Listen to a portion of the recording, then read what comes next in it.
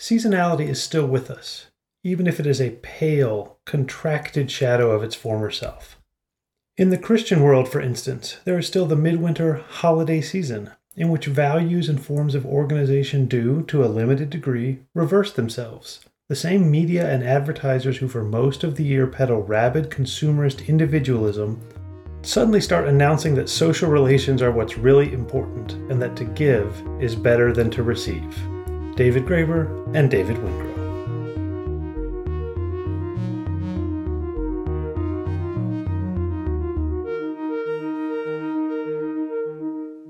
Welcome back to Everyday Anarchism, the show that finds anarchism, mutual aid, cooperation, and non-domination in your everyday life. I am your host, Graham Culbertson. This week's episode is about Christmas, second Christmas episode in a row, and specifically Christmas in the Twilight Zone. I want to look at Christmas as a time of transformation in which we alter our world to fit the season, as in that opening quote from Graeber and Wengrow. And the season in this case is the cold, the dark, the time when fellowship is needed. So we rewrite the world to make it all about that fellowship. At least we're supposed to. We don't really. But there's a genre that tells us that we really, really should. I'm going to call that genre the Christmas romance. And my example for this year is going to be Season 2, Episode 11 of The Twilight Zone, The Night of the Meek.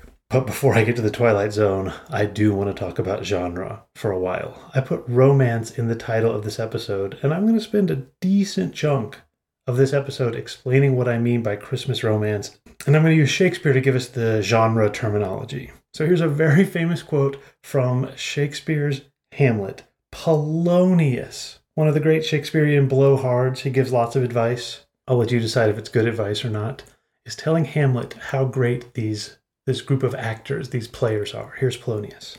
The best actors in the world, either for tragedy, comedy, history, pastoral comical, historical pastoral, tragical historical, tragical comical, historical pastoral, scene individable, or poem unlimited.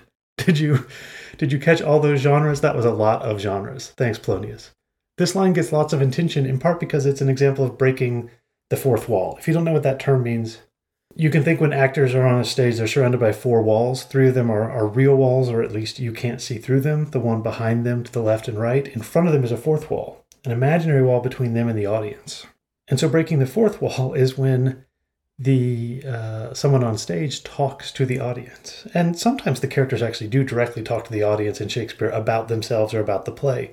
This isn't quite there, but Polonius is saying, hey, here's all the different kinds of plays that can be written. So when people study Shakespeare, they write about this line a lot, because here's Shakespeare talking about genre. In a lot of ways, the genres that Polonius is talking about are still familiar to us. He talks about tragedy, comedy, he says history. We would say period piece. The histories are mostly about the monarchs of England, and we still do this. If you think about The Crown on Netflix or The King's Speech or Wolf Hall, these period pieces are still seem to be mostly about kings, or in America, presidents. Think about the Steven Spielberg film Lincoln. That would be a classic Shakespearean history play. But as Polonius goes on, it starts to break down. Tragical, comical, historical, pastoral. Something that's a tragedy, a comedy, historical, and takes place in the countryside, pastoral. That seems to be mostly a joke, although I'm going to argue that one of Shakespeare's most famous plays, The Winter's Tale, really is at least tragical, comical, pastoral. There's a genre that over the past couple of hundred years has gotten a lot of attention that's not on this list, and that is romance, the subject of today's episode. But before I can explain what Shakespeare scholars mean when they say romance, I want to tell you what Shakespeare scholars mean when they say comedy and tragedy. I know this will be a huge rehash for some of you. They definitely, in America, they cover this in 11th or 12th grade English. It seems to me entirely possible that maybe you were not fully paying attention in 11th or 12th grade English. Maybe you just didn't care. That seems to me fair. I know I taught this a few times, and I know not everyone was paying attention. So I'm going to do it, and I'm going to try and make it not like a boring high school English class, although if it is like a boring high school English class, well, that was my job, so sorry. Comedy and tragedy, or we would now usually say comedy and drama, are often delineated as these like two genres of the Western world going back to the Greek. So now we have the masks, the laughing mask and the crying mask that you see outside of every theater. It's really way more complicated than that, and I don't think I can do a good job of explaining comedy and tragedy, but I can explain briefly comedy and tragedy in Shakespeare, because I find it really interesting because it's actually hard to tell the difference between comedy and tragedy in Shakespeare. It's not like the difference between comedy and drama today. It's not that one of them has jokes and is silly while the other one deals with really strong emotions. In Shakespeare, all the plays, pretty much all of them, deal with really strong emotions, and pretty much all the plays have lots of ridiculous jokes. One of Shakespeare's plays, King Lear, was so tragic that it didn't get performed in its original form for like a century. But it's still filled with all sorts of ridiculous jokes and tons of comic moments and puns and people falling down. We're not talking about tragedy being filled with strong emotions versus comedy being lighthearted and silly. The only difference is the ending. In a Shakespearean tragedy, pretty much everybody dies at the end. I mean, not everybody, but we're talking a big body count. In a Shakespearean comedy, there's a marriage at the end. That's the difference. Do people die or do people get married? Along the way, things are not that different. Let me give you an example. You may have heard this plot. There are these powerful, noble families in an Italian city. Two young people from different families get engaged. There's a masked ball, there's mistaken identity, there's all sorts of scheming in the background. Eventually, lies and deception make the two young people suspicious of one another. A friar tries to help the young people, even as duels are swirling around them. Eventually, someone decides that the solution to the whole mess is for the young woman to fake her own death. Now, if you've read Romeo and Juliet, or seen the movie Romeo plus Juliet, or seen West Side Story, you're probably thinking that this is Romeo and Juliet. But it's not Romeo and Juliet. It's not yet Romeo and Juliet. Everything I just described happens in Romeo and Juliet, but it also happens in another play by Shakespeare. So after the fake suicide plot is hatched, I could say it all gets worked out. No one dies in a duel, lots of people get married, the families are united, and the bad guy gets punished. That's a comedy, and in that case I'm talking about Much Ado About Nothing. But if the other thing happens, murder, suicide, duels, death, that's the tragedy. That's Romeo and Juliet. The plots are the same. The setting is the same. There's jokes and threats in both of them. The only difference is the ending. And in particular, the question is, does the social order, which is fraying, fall apart, or is it put back together again? Is the world maintained? That's a comedy. Or is the world rent asunder? That's a tragedy for Shakespeare. But looked at it from this way, it seems to me that there's some huge ramifications for Shakespearean comedy and tragedy that I don't really like. One of them is that nothing that happens in the play, none of the choices that the characters make actually matter. I've mentioned King Lear already, how devastating it is. And if timing had gone a little differently in that play, if there had been a few fewer or a few more coincidences, that tragedy wouldn't have happened. You've already seen that if a few things had gone differently, Romeo and Juliet don't die. Claudio and Hero do not die in Much Ado About Nothing. And in fact, you know this before the play starts. You know Claudio and Hero are going to get married because when you go to the Globe Theatre, someone says, "And now you are watching a new comedy performed by the Lord Chamberlain's men." But if they say, "Now you are watching a new tragedy performed by the Lord Chamberlain's men," then you know they're going to die. Which, considering that Shakespeare's plays are, the foundation of Western culture or whatever, this seems to me that nihilism lies at the heart of Western culture. It's just a fluke whether you live or die. It's determined ahead of time whether this is going to have a happy ending or a sad ending. The genre, the shape of the story, the circumstances, chance, fate, whatever you want to call it, has much more power than human decision-making. That does suggest to me, actually, that if that's the way we think of the world around us, then all of life is meaningless. It also suggests that things are incredibly shallow. Remember, I started this by quoting Polonius in Hamlet, listing all of those different genres. And it gets difficult for Polonius: tragical, comical, historical, pastoral. But that sort of complexity doesn't exist in most of Shakespeare's plays, and I guess in most works of art we encounter. I've got a spoiler for you. For the next mystery novel you're going to read, they are going to catch the killer. And if they don't catch the killer, people are going to get mad and say it's not a mystery novel. The genre determination renders the work shallow, renders it irrelevant, insofar as it seems to determine not just the ending, but also everything that happens along the way. And Shakespeare, I think, knew this, because later in his career, his plays stopped working this way. He started delving into complexity. For one thing, his writing started getting much more complex. This is one of the key reasons why we don't teach the later plays in high school. It's just a lot harder to read the language. The sentences are amazing, but they do not roll off the tongue. And if you're trying to get 16-year-olds to understand Shakespeare, you do not want those sentences. I wrote some examples, but I decided they weren't important, so I'm gonna move on to the other thing. The plots get much more complex, and especially the resolution of the plots isn't so easy. It's no longer marriage and everything is fine, or death and everything is terrible. It's something in between. That's why they're sometimes called tragicomedies. You get a happy ending at the end, but it's an ending that is suffused with loss. It's bittersweet. Things aren't perfect, and the people who experience the plot have been changed by the end of it. And another word for these tragicomedies that's been used since the 19th century to describe a few of these plays is romance. I'm sure I will talk about romantic literature a lot as this show goes on, but for now I just want to talk about romance in the Shakespearean context.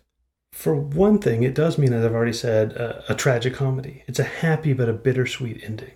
But it's more than that. The Shakespearean romances deal in magic and mysticism, as many of his plays do.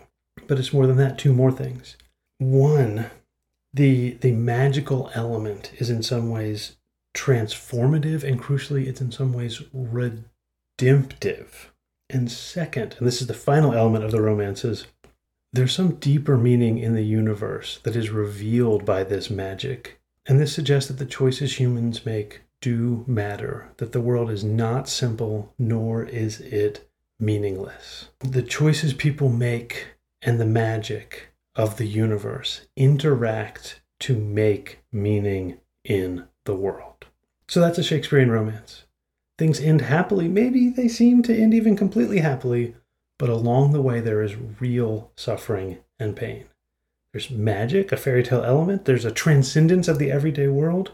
That transcendence of the everyday world transforms both the world and the people in the story, and yet not in such a way that it is easy. It is redemptive, it is transformative, but it does not eliminate what went before. So let me give you some examples of this, using the three genres I've laid out: the comedy, the tragedy, and the romance, and three different Shakespearean plays. In Much Ado About Nothing, that's the one with Claudio and Hero, Claudio becomes jealous and believes Hero isn't being faithful to him.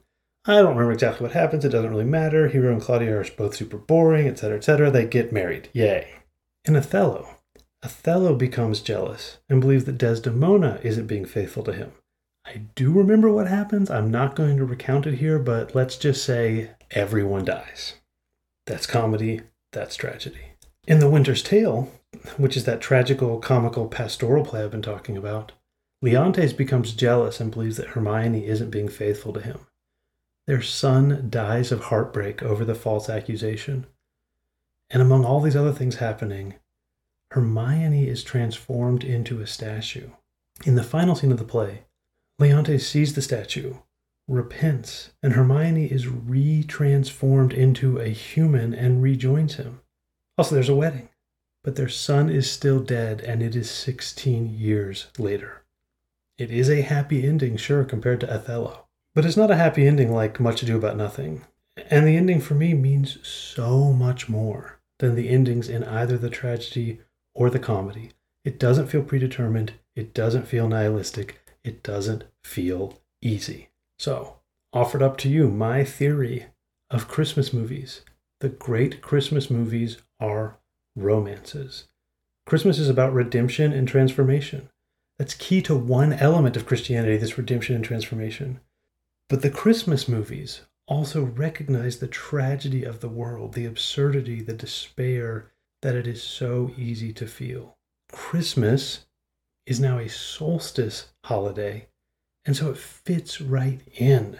It's the darkest, longest night of the year. That's when we feel the despair, and that's why the hope is so much more hard-won. I think that's why Easter, which is so much more important than Christmas in the traditional Christian thinking, has fallen so far behind Christmas in our imagination. Not just because, part of it is that it's so much easier to commercialize and materialize Christmas. That's part of it.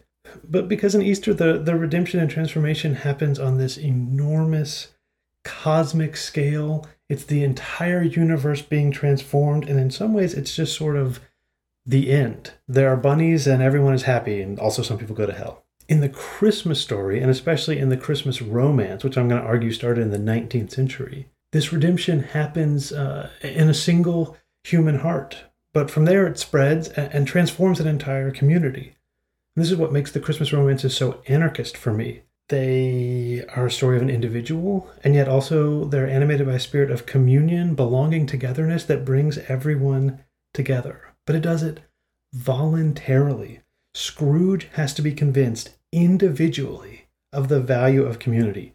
He cannot be guilted into it. You cannot tell Scrooge, this is what you owe the poor. That doesn't work. You cannot force someone to feel the Christmas spirit. But in the Christmas romances, magic reveals the value of the Christmas spirit. Magic is transformative. Sometimes it's secular magic. It's just fraternal goodwill. So often it is actually magical. It's a fairy tale calling back to the romances of the medieval period. Ghosts and spirits and angels. That's the magical part of so many of these great Christmas romances. And obviously by now, I think you can tell the first one is A Christmas Carol. It seems to me that it created the definition of this Christmas romance, which I've been using. And it did, in fact. I think Dickens borrowed it from Shakespeare. We've got tragedy, we've got suffering, we've got losses that can never be made up. But we've got a happy ending, as happy as it can be. Tiny Tim, who did not die. And the happy ending came because magic intervened and showed an individual the value of community and belonging. There's our Christmas romance. Here's another big thing that we get from Dickens in the Christmas romance is the Christmas story since the 19th century has been a critique of capitalism, even as Christmas is being swallowed up by capitalism. That's the Christmas romance. It's basically just a Shakespearean romance, except the transformative magic is Christmas, and the enemy is not sexual jealousy, like it usually is in Shakespeare, but capitalism. Let me try this out real quick on a couple of famous texts. It's a Wonderful Life. That is absolutely a Christmas romance. If you haven't seen It's a Wonderful Life and you just have a vague sense that it's this happy Christmas movie with an angel and Christmas and happiness, I recommend you check the movie out. It is a dark, dark movie. It has lost dreams, suicide, war, all sorts of losses suffered that can never be made up. The villain is, yes, of course, capitalism, a banker. This is a movie in which Scrooge does not get redeemed. The movie ends well, at least as well as it can under the circumstances, through the magical intervention of the spirit of Christmas in the heart of one person. It seems to me that if you think of the best and most beloved Christmas stories, well, besides It's a Wonderful Life and A Christmas Carol, think for a second. I think you're going to find they are Christmas romances. Let me give you some examples, though, of things that are not Christmas romances. First of all, obviously, Die Hard. As you know, the internet loves to get into arguments about whether or not Die Hard is a Christmas movie. These arguments are stupid because no one is defining their terms. Everyone defines a Christmas movie differently, shows that Die Hard does or does not fit into that genre, and then they yell at each other on Twitter. That's pretty much what the internet does. No, it seems to me pretty obvious that Die Hard is a Christmas movie in the sense that it takes place at Christmas and has Christmas music and Christmas decorations, but it is not a Christmas romance. Even though the movie seems to be about the problems of capitalism, there's not really a sense that capitalism is being challenged or questioned. There's a romantic couple at the center, and they do not experience any sort of transformative understanding. Violence solves everything. And then I guess things just go back to normal at the end. No transformation, no magic, no critique of capitalism, no new spirit of community, no Christmas romance for Die Hard. Now, when you say the phrase Christmas romance, you're probably conjuring another kind of movie. Yes, Hallmark Christmas movies. I think they fail the Christmas romance test on every level. First of all, there is no critique of capitalism. These movies love capitalism. They love stuff. They love materialism. I think there's some vague critique of big city lawyers, but people move to the small town and they live in the nicest, biggest, most ridiculous houses that are decorated by Crate and Barrel. There's no sense of capitalistic critique. There is also no stakes. There's no potential for tragedy. There's nothing bittersweet. There's nothing that needs to be overcome. Again, the movie sort of pretends that there's a Scrooge-like figure in the center of this movie. It's usually a woman who's too busy working to appreciate the hunky lumberjack in her hometown. But that is bullshit. There is no transformation. There is only a pseudo-transformation. There is love, but love without loss, love without tragedy. It has only the surface appearance of a transformation. Those people do not need Christmas to redeem their world. I want to spend a little bit more time talking about this transformation because I'm drawing this idea from the work of Stanley Cavell, who is a philosopher who wrote a lot about Hollywood movies and their connection to these ideas in Shakespeare. Cavell writes about this genre of Hollywood movies that he calls the remarriage comedy in 30s Hollywood, which he says is an updating of the Shakespearean comedy. And he says, crucially, the thing that distinguishes a true remarriage comedy from a pseudo-remarriage comedy is that the transformation is real.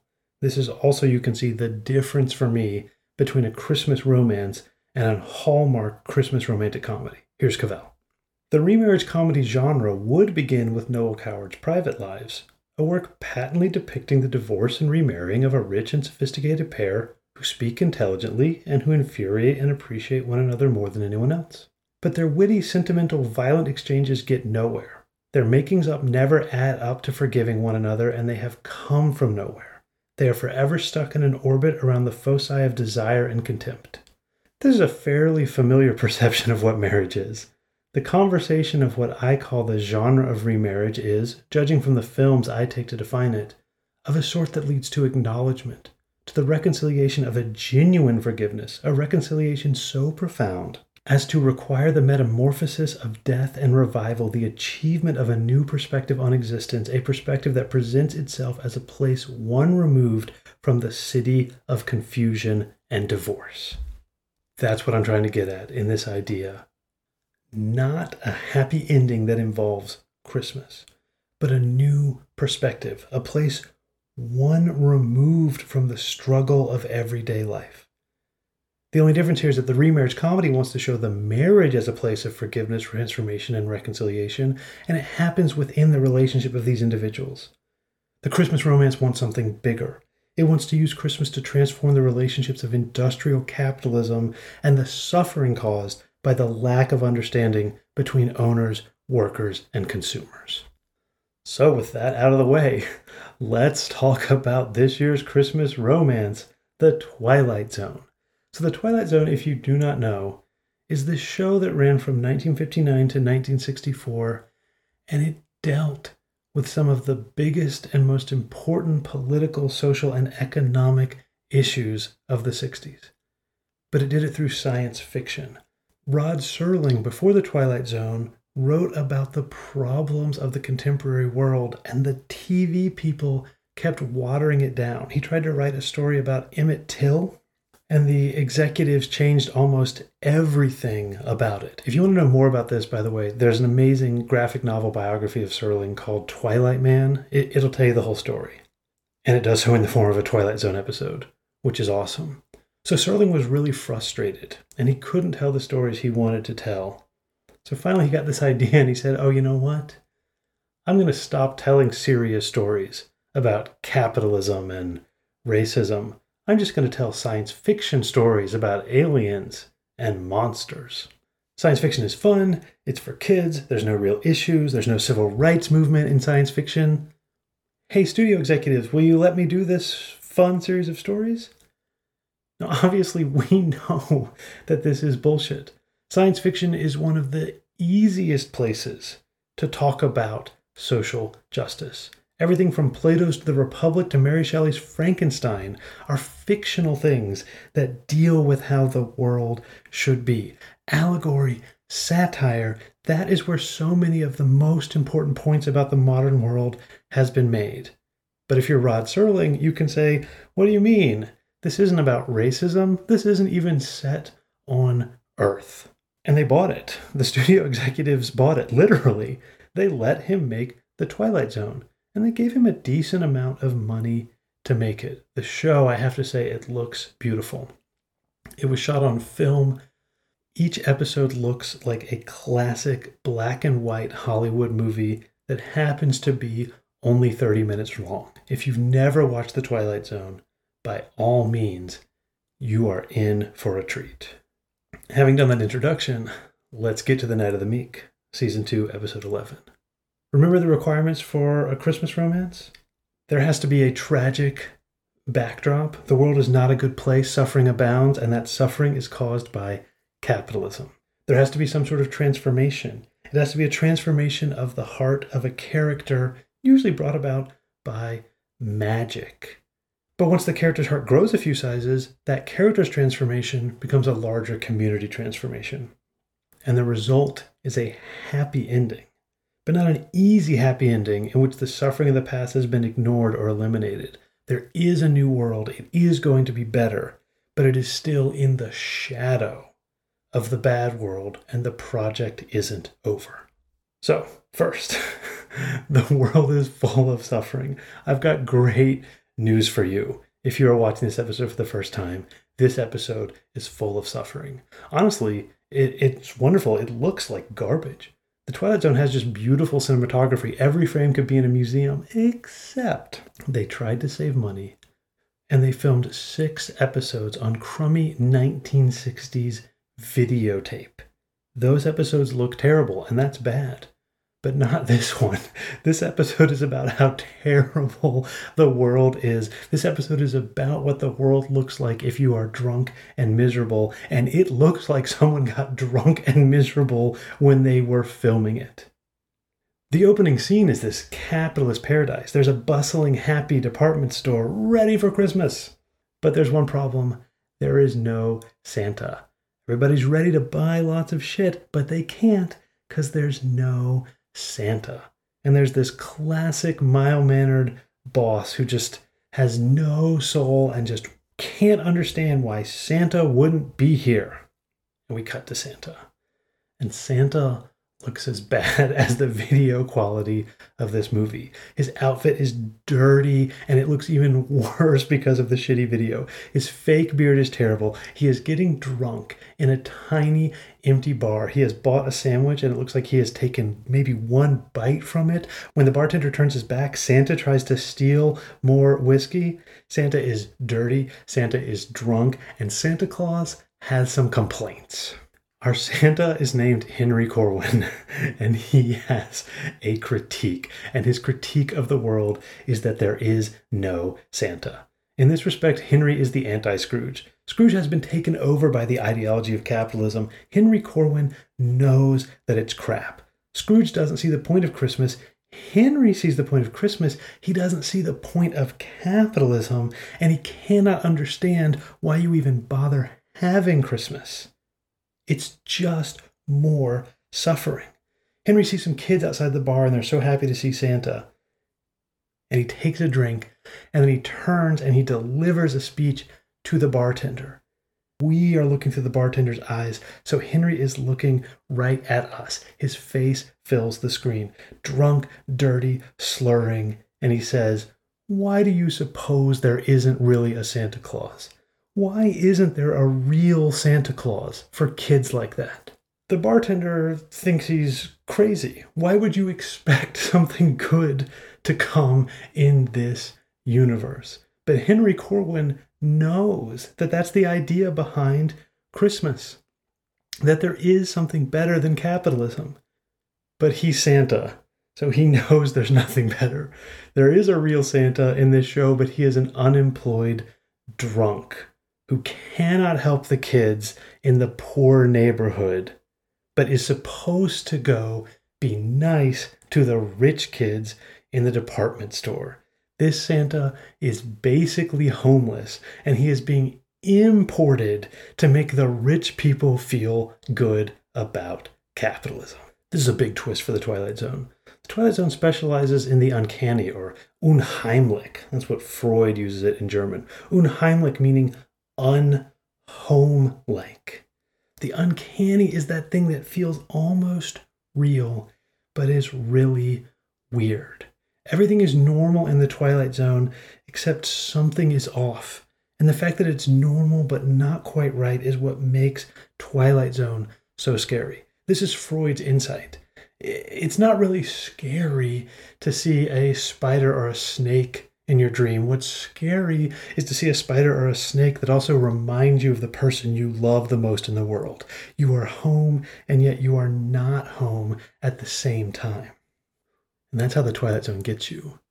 You're in a regular American neighborhood, except it's not a regular American neighborhood at the same time. And it forces you to see the American neighborhood in this new, uncanny way. But there's nothing uncanny about this one. There's no magic. There's no aliens. There just isn't a Santa, which is the real world that we live in. We're not on another planet. We're not in hell. We just have an unemployed guy who hates his job. His boss is a dick. He drinks so he doesn't have to think about how bad the world is, and he doesn't understand why he's surrounded by starving children. This is not a distorted vision of the world that has been made uncanny. This is just our world. Rod Serling has dropped the science fiction part. This is just what 20th century America looks like. It is capitalism, it is suffering, and Christmas is a cruel joke played on poor children. When Corwin finally does show up to work, he offends a woman by being drunk. He doesn't do anything, he just is drunk. And his boss yells at him. The boss, I think, maybe is the guy who plays a Piglet in the Winnie the Pooh stories. At least he sounds like he has the same voice. And Corwin gives this amazing speech about what Christmas should mean. I can either drink or I can weep, and drinking is so much more subtle. But as for my insubordination, I was not rude to that woman. Someone should remind her that Christmas is more than barging up and down department store aisles and pushing people out of the way. Someone has to tell her that Christmas is another thing finer than that. Richer, finer, truer, and it should come with patience, love, charity, compassion. That's what I would have told her if you had given me the chance. I don't know how to tell you, I don't know. All I know is that I'm an aging, purposeless relic of another time, and I live in a dirty, rooming house on a street filled with hungry kids and shabby people, where the only thing that comes down the chimney on Christmas Eve is more poverty. Do you know another reason why I drink, Mr. Dundee? So that when I walk down the tenements, I can really think it's the North Pole, and the children are elves, and that I'm really Santa Claus bringing a bag of wondrous gifts for all of them. I just wish, Mr. Dundee, on one Christmas, only one, that I could see some of the hopeless ones and the dreamless ones. Just on one Christmas, I'd like to see the meek inherit the earth. And that's why I drink, Mr. Dundee, and that's why I weep. So there it is. And I would say this 60-year-old critique of capitalism is as relevant as it ever was. The chronic unemployed have been tossed aside, and the poor kids are only going to get more poverty. And the real problem is the hypocrisy. This goes back to the idea of Christians versus people who actually follow Christ. The real problem with Christmas is that it's a lie. Santa Claus is fake. It's not a better time of the year, or it's only a better time of the year for the people who can afford to make it a better time of the year, who are the people who don't need Christmas. The only thing that comes down the chimney is more poverty. This is the founding realization of socialism, that a society that creates enough for everyone, but then doesn't give it to most people, is monstrous. That would be bad enough, but then they have a holiday that pretends that everyone has enough and the world is about giving and joy, but it only extends to the wealthy. Now that will make you drink some whiskey with drunk, semi-homeless Santa Claus. Before I get to the transformation, which is coming, because I said this was a Christmas romance, I want to tie this into anarchism one more time. If you've watched the episode, you know that Corwin finds this bag filled with trash, and then it turns out that the bag of trash is a real Santa bag, and it gives everyone what they need. And we see him giving that stuff out in a room that's being presided over by a church lady. You may not be familiar with these places, these missions. They're not as common anymore. The basic premise is that it's a place where religious do-gooders go and help the poor, but it is authoritarian. They provide services, especially food, but to get the food, you have to listen to sermons and songs. It is transactional. The Christians aren't there to help. They're there to make sure that you believe the same things that they do and that you don't get rebellious.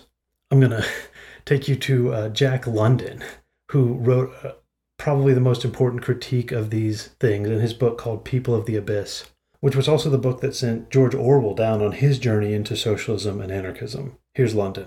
These people who try to help, their college settlements, missions, charities, and whatnot are failures.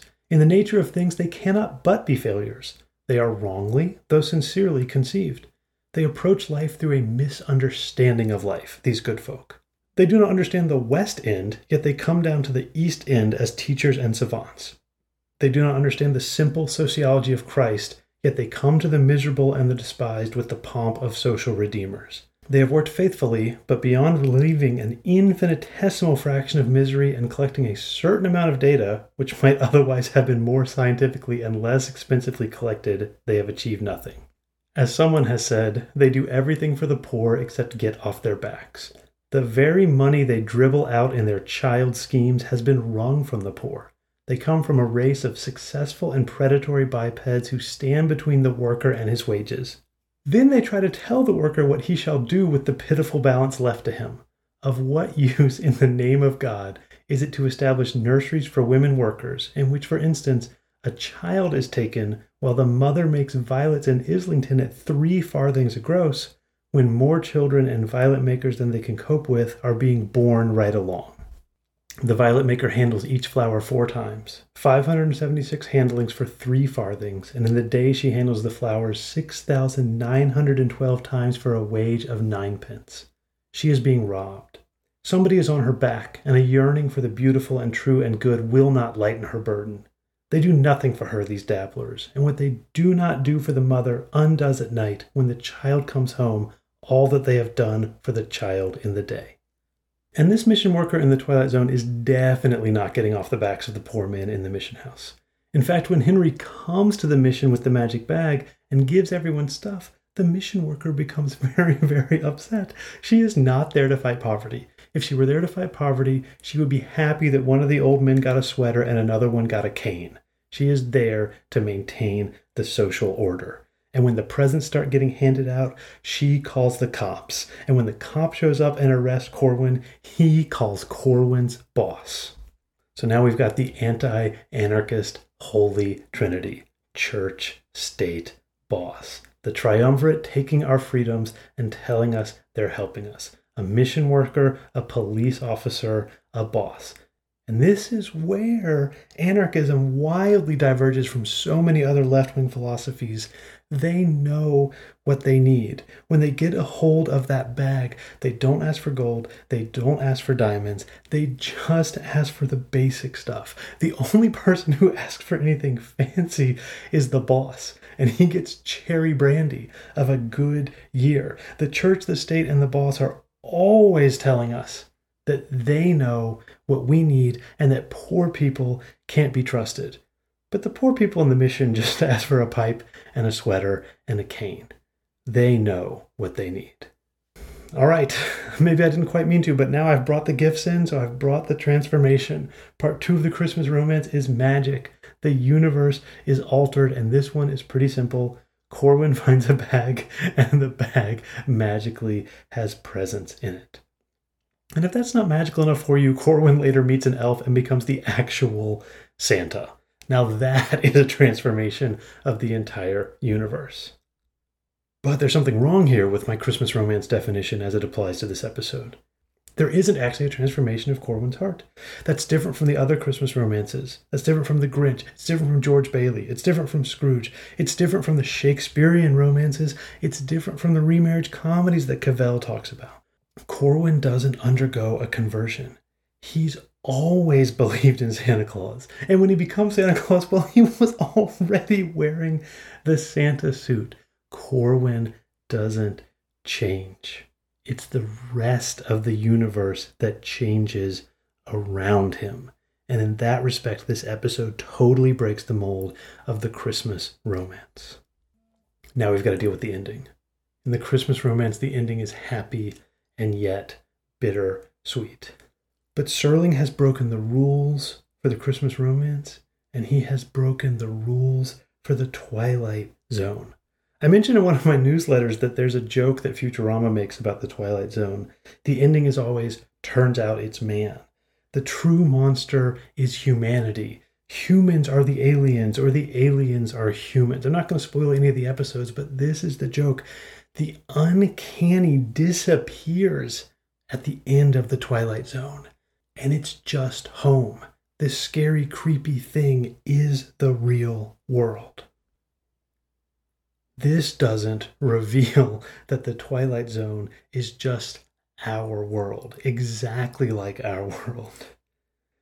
In this universe, something has gone terribly wrong from our world, and the anarcho-communist ideals of Christmas actually come true.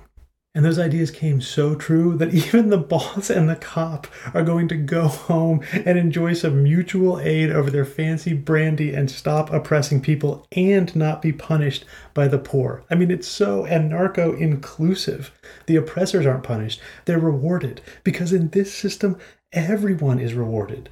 The meek don't guillotine anyone. Everyone gets what they want.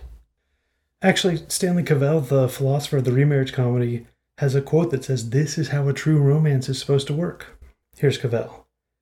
"This is a vision of community, utopian no doubt. The meaning of the vision is not so much that organization requires hope, which requires vision, as it is that happiness is not to be won just by opposing those in power, but only beyond that by educating them or their successors. Put otherwise, the achievement of human happiness requires not the perennial and fuller satisfaction of our needs as they stand, but the examination and transformation of those needs. No one would say that it is applicable in all human contexts. It applies only in contexts in which there is satisfaction enough, something beyond the bare necessities is an issue."